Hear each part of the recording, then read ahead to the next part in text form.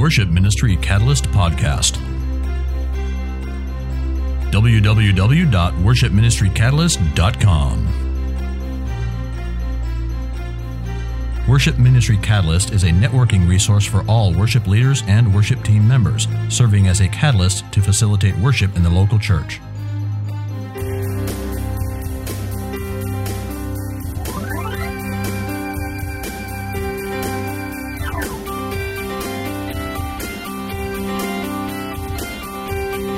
And now, here are your hosts, David Lindner and Kevin Cruz.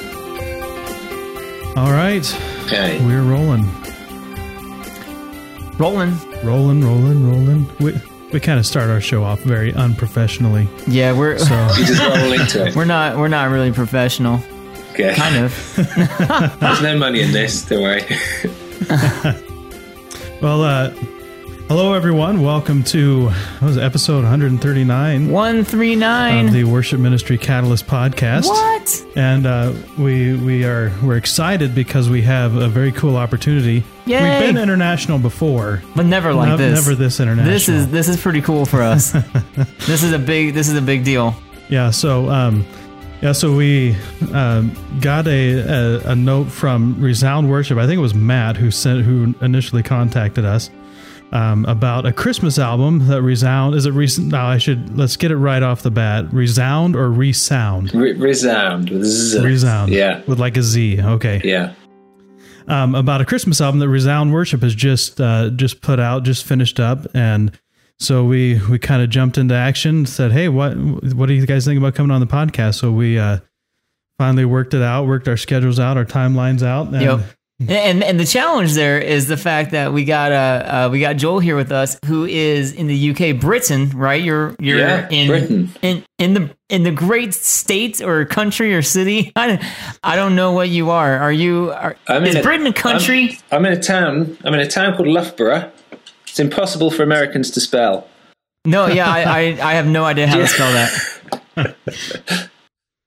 Got it. Yeah. So part of the challenge, we got Joel here, but it's 9:30 right now in the evening. Yeah. And it's 1:30 in the afternoon here for us. So 8-hour difference. Yeah. Yeah. So, but we heard about it. The idea of the album really resonates with what we're talking about all the time as a worship ministry podcast. Yeah. And so, fit really well with what we want to spread on to you, our listeners. And so here we are. So we're gonna get right into things instead of doing our usual football talk like we usually do, or our American football. Football, not soccer. Sorry, soccer. But I'm not a huge soccer fan. Are you a soccer fan, Joel? Yeah, I am. Norwich City on my team. Okay. Yeah, we're pretty into American football. Yeah. I like the Seattle Seahawks and the Oregon Ducks. But well, now let me ask. Now in Britain, like, do you guys get into American football at all, or is it just kind of like those weird Yankees over across the river? What's up with them? There is some people are into it. Not many. It's not very well known. We have we sort of have a couple of teams come over and play at Wembley Stadium, which is our national soccer stadium each year, to try and get everyone into it. And actually, I think there's been some talk about trying to get a franchise to have a team based in London. In a few years. I've heard of that too, because the NFL, the National Football League in America, they're always trying to expand, but so far it's been pretty predominantly an American sport, and it doesn't seem to take off in other countries like it has in America. Yeah. So you have your football. We have cricket. Oh. We don't do cricket. I don't even know how to play cricket. Is that the thing with the big bat, right? Yeah, it's a bit like vertical baseball. Okay. Okay. Yeah, I know nothing about cricket. We'll take your word for it. I don't know how to play it. I don't know what the rules are. I know nothing. And I'm sorry. I feel really ignorant. Actually, I've been to Great Britain. Yeah. I was there for a 2-week choir tour back in 2000. So I'm not entirely unfamiliar, but I don't know where you live. So actually, if you took a picture of it's kind of a map of England, and you put a pin right in the centre of it, That would be where we live. That's where I am. Oh, Yeah. So Joel, if you don't mind, would you introduce yourself and Resound Worship to our audience? Yeah, sure. So I'm Joel Payne. I part of what I do for a living is I run Resound Worship, and we are a collection of songwriters. We've had a few in and out, but there's about 10 of us. Actually, no, it's not true. No, 10, 12, 13 now. And we write, trying to write songs for the church. And I suppose our particular flavour, a particular characteristics about us are, one is there are no celebrity worship leaders amongst us at all. Nobody's heard of us, but individually in a sense. Yeah. So we don't really come from that kind of background. We have been, most of us at some point have been worship pastors in the church. And the way that we write is we have a really collaborative process. So it's all about critiquing one another and trying to bring the absolute best out of the songs. And that tends to mean we end up with some quite focused, content-driven material. And it tends to mean as well we work really hard on trying to come up with music which is accessible to the ordinary church musician. And I think, I don't know what it's like in the States, but in the UK, the ordinary church musician is quite ordinary. And there's there are limits to what you can manage. But a lot of the guys that we see a lot of and hear a lot of are outstanding musicians.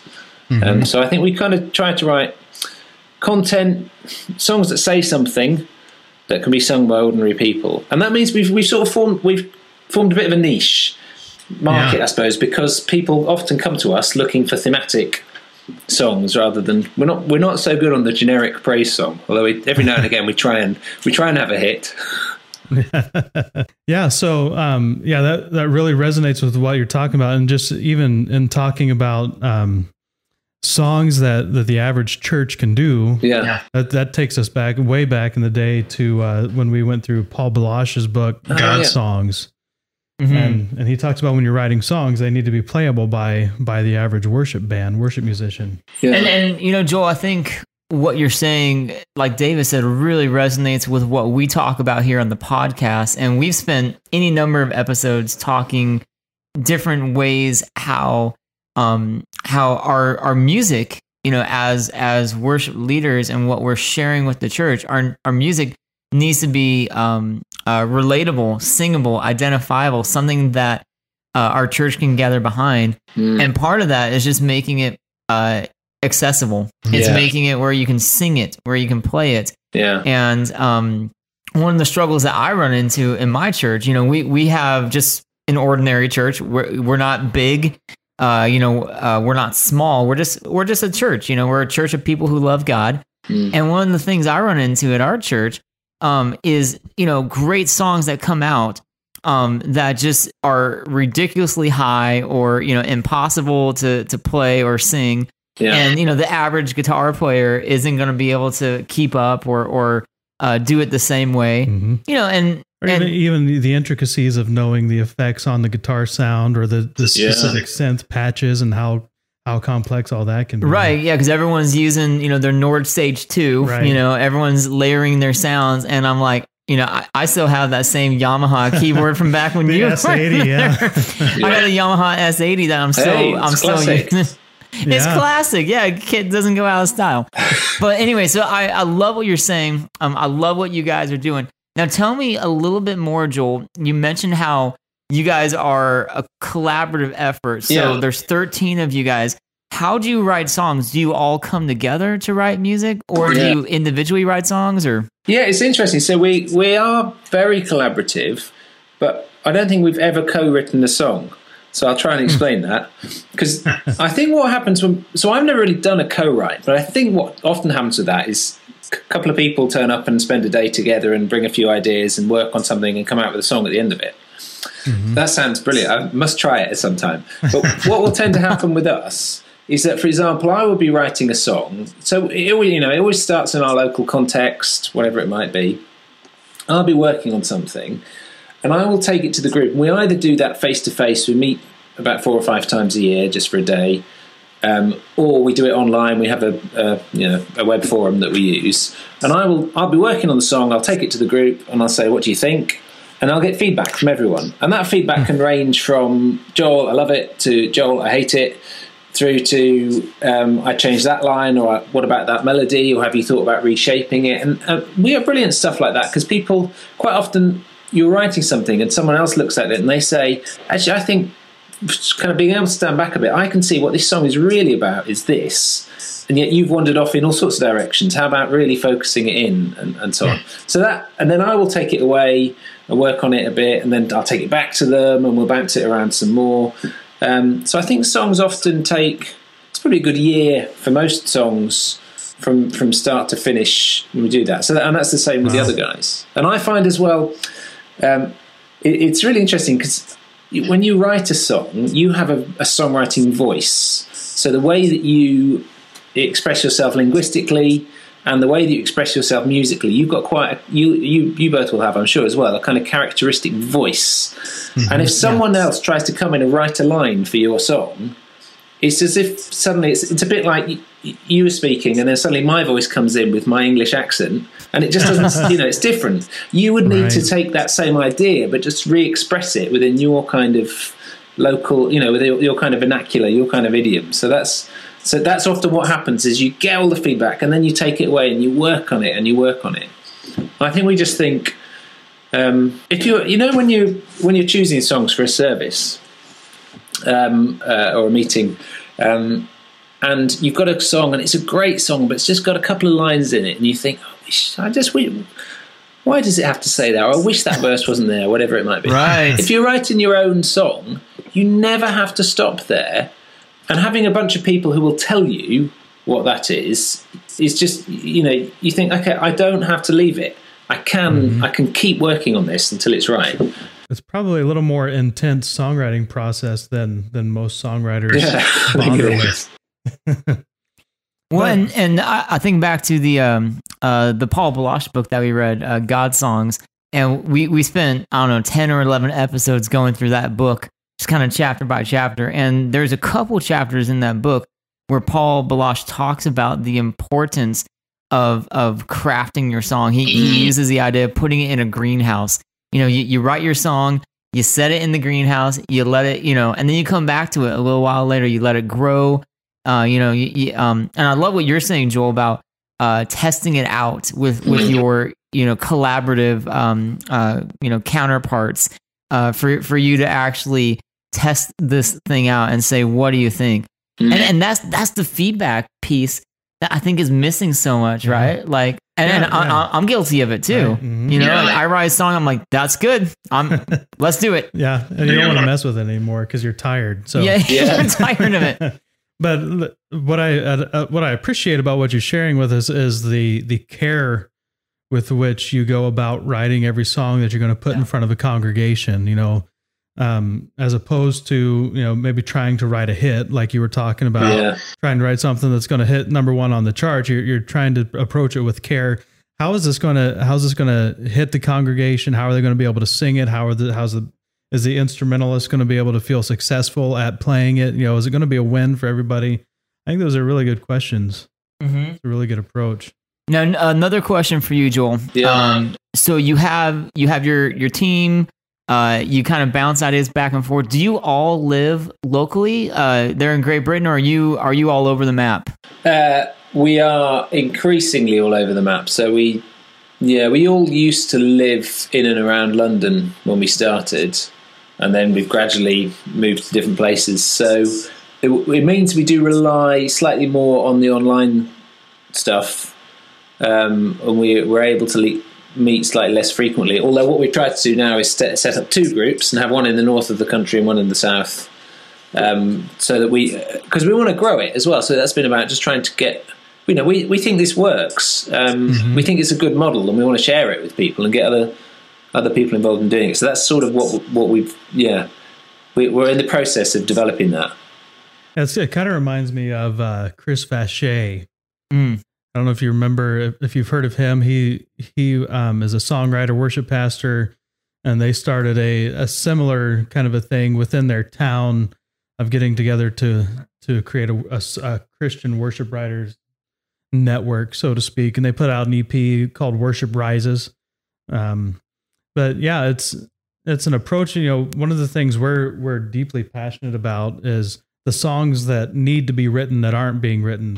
So we need to have more songwriters who are writing songs that are expressing the new song of the church in this day, as opposed to just the song that's always being sung, or even not just a new song, but what songs aren't being sung. Like, is there a hole? Is there a gap? Is there something that the church needs to be singing about that isn't there?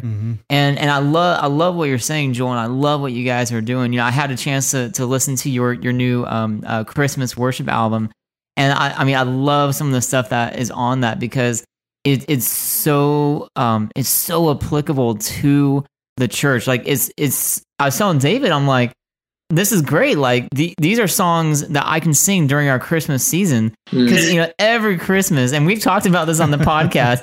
Like, I love Christmas, and don't get me wrong, but man, every Christmas rolls around and I'm just like, it's the same, it's the same Christmas carols, the same songs, like trying to find a new way of doing it. Michael W. Smith's Emmanuel. Yeah, like, how many times do we have to do that? Yeah, and so, I love that you guys are on this album in particular, this Christmas album. You're trying to write songs for the church, so thank you for doing that. Yeah, so let's dive into that a little bit, if you don't mind. How long first did it take to write the album? The album is really a collection of what we've written over the last 7-8 years. Wow. So I think from the first song, I think the earliest song was What Kind of Throne, and then since then, we wrote a couple of them this year. And they just, we've tended to write a couple of Christmas songs each year between us. And you've probably then tried them in your churches and congregations. Yeah. Are they received pretty well? Yeah. Well, I think so. I hope so. They're basically they are for Resound Worship. They're the songs that have been most well received and just the most downloaded out of all our material. And I think that's something we've definitely noticed. People go looking for new Christmas material, and I think probably struggle to find it sometimes. Or yeah, totally. And so actually, that's we get a lot of traffic to the site during really from this point onwards, right up through to the end of December, and yeah. So and that was a lot of what motivated us really to want to put this together. Was thinking, actually, we've now got this collection of songs which people seem to really appreciate. We get a lot of good feedback about them. And we just had this idea. We just thought, if people can... We love the idea that somebody could sing a song at church, but then take it home and put it on their CD player or, whatever. And to people, for those who don't go to church with them, would hear it. And you'd be able to take the same song, but kind of recraft it into something that was really great to listen to, having started with something that hopefully is really great to sing. That was a lot of the motivation behind it. Yeah, so it's like a takeaway of the experience they had in the church, as opposed to the opposite. Yeah, it's sort of a takeaway, but it also a sort of an extension, trying to just to take it further than just the experience in church. That makes sense. I think just trying to go a sort of a step beyond, so that you've got something that we've written stuff. We want it to communicate with the people in church, but certainly, for all of us who are writing, we've got friends and family who are not Christians, and we'd love to take it to them and say, look, this is well recorded. This is these are beautiful arrangements and so on. You might like this. And so that you make some kind of, it's always so important, is they're making that connection between worship in church and worship in life and so on. And I think sometimes there's a sort of a sound to worship albums, to worship music. It's a genre in itself, isn't it? Yeah. But it's a genre that exists within the church, but to those outside the church, it's a completely alien genre. But actually, even though we're using so many of the same tools and instruments and sounds and so on, and so I think we wanted to try and connect that genre musically with something which is a little bit less polished and a little bit less anthemic and upfront and in your face, and that just has just tried to sort of let the character of it sit a bit. Well, and that was one of the things that struck me about the album, the fact that there wasn't like a formula, you know, like these songs were original, you know, and that seems kind of silly to say, because I understand they're all original, but you know, like I remember we reviewed Chris Tomlin's album, his Burning Lights album, and you know, full disclosure, I'm a big Chris Tomlin fan. I like the guy. He writes amazing worship songs, but one of the critiques we had on the album was it followed the same formula. It followed the same kind of pattern that every other Chris Tomlin song is. And I listened to your album, and it's all so different and unique, and probably because you have so many different people writing all the songs, you know? Yeah, I think that must be right. And I think it's because... I suppose it's also because it's a collection of songs rather than an album. I mean, it is an album, but it's not. We haven't got together in the studio and said, right, we're going to try and write 12 songs, which is a really good approach. You know, that's thankfully people do that because it's how we get the great albums. But it's a different idea, which is saying each one of these is just a self-contained song. Can we now put them together, but make some kind of thread hold it all together? Well, we live in a digital music world, and you know the relevance of an album is greatly gone. You know, not a whole lot of people are. I personally will buy a whole album still instead of just one song. But most people will just go buy the song they like for 99 cents off of iTunes, and then they'll listen to that over and over, so they don't hear it in the context of a song. And you know, one of the things I've shared before, I'm a big Stephen Curtis Chapman fan, so I'm kind of old school, but he's such a great artist, and when it comes to an album, there's a good flow from beginning to end on the album that makes me want to buy the whole album. So like his album Beauty Will Rise, there's a song at the end of it called Spring Is Coming. And if you haven't listened to the whole album and heard the emotional turmoil that he went through after he lost his daughter and dealt with that throughout the course of the album, then Spring Is Coming is just kind of a fluffy, meaning-less song. But when you hear it in the context of that, it's a great thing. But most people don't buy an album anymore, so we're just kind of out there on the one song. And so agenda. I think so in that context, you know, the concept of a collection of songs is really appealing. You know, because of the fact that there isn't so much that need to buy a CD. I love the concept of the collection, and I'll admit, like the first track in the beginning. I mean, I love that song, and first time I listened to it, I'm like, wow, like this is a song that we can do for our Christmas season, and it's a song that we're planning on doing. You know, like I'm like, this is great. I got to go on CCLI and get the chord charts or whatever on there, and no, so I'm excited. Like I'm excited about these songs, and I'm excited about it's particularly in the beginning. I think it's just a great song. Great, thank you. Yeah. So, how many of the tracks were you personally involved with then on the album? Well, I wrote 4 of them out of the 12. I think there are, off the top of my head, about 5 of us. Did we 5 or 6 writers on there? So I wrote 4 of them, and then apart from that, in terms of actually putting the album together, I did most of the donkey work from a Resound worship point of view, and in terms of liaising with our producers. So I think that was quite a key thing. I was just thinking about the that thing of what whether it's a cohesive whole or whether it's a collection of songs. The thing that holds it together, I guess, are the producers. So we worked with these 2 guys called Dan and Matt Weeks in the UK, I mean, everyone always says this about their producers, don't they? They were brilliant. They were fantastic, and we said to them really from the outset. You know, these are established songs, so actually there isn't going to be a writing process here. But if you want to change the feel, and if you want to change the chords, and if you want to restructure and so on for the sake of the album, then go for it, and we want to trust you on it. So basically, they then had that kind of creative vision for the whole thing, and we talked about. we talked a lot about, I don't know why, but we ended up wanting it to sound sort of Scandinavian. There's quite a lot of good, I don't know if it makes it over to the States, but there's some great music coming out of Scandinavia, out of Norway and Denmark and Finland at the moment. Yeah, I don't know if we get much of that music over here in the US. Yeah. I haven't heard much of the Scandinavian stuff come over. Have you come across a First Aid Kit? Have they made it? No. You need to look up First Aid Kits. I have a First Aid Kit in my car, like in case we get in an accident. But they're a bit like the Pierces, but a sort of Scandinavian European version.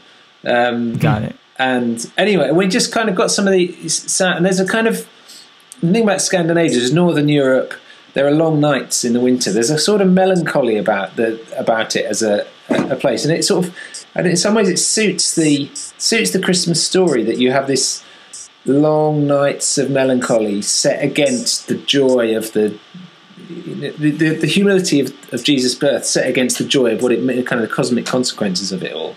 So we talked a lot about that, and we went to these guys, and we discovered that Dan had actually lived in Scandinavia, in Finland, for about 8 years. So he instantly said, well, in that case, I know a great slide guitarist in Finland, and we can get it mastered here. And so we actually, things went back and forth around Europe a bit, which is great. And that was part of their work in trying to find this particular sound and then kind of pull it all together, which is, I just wouldn't be able to do it. We do some recordings for our website, and we're aware they're, do them as well as we can within certain constraints, but we're aware they're demos, that they are, this is how you might sing it in your church.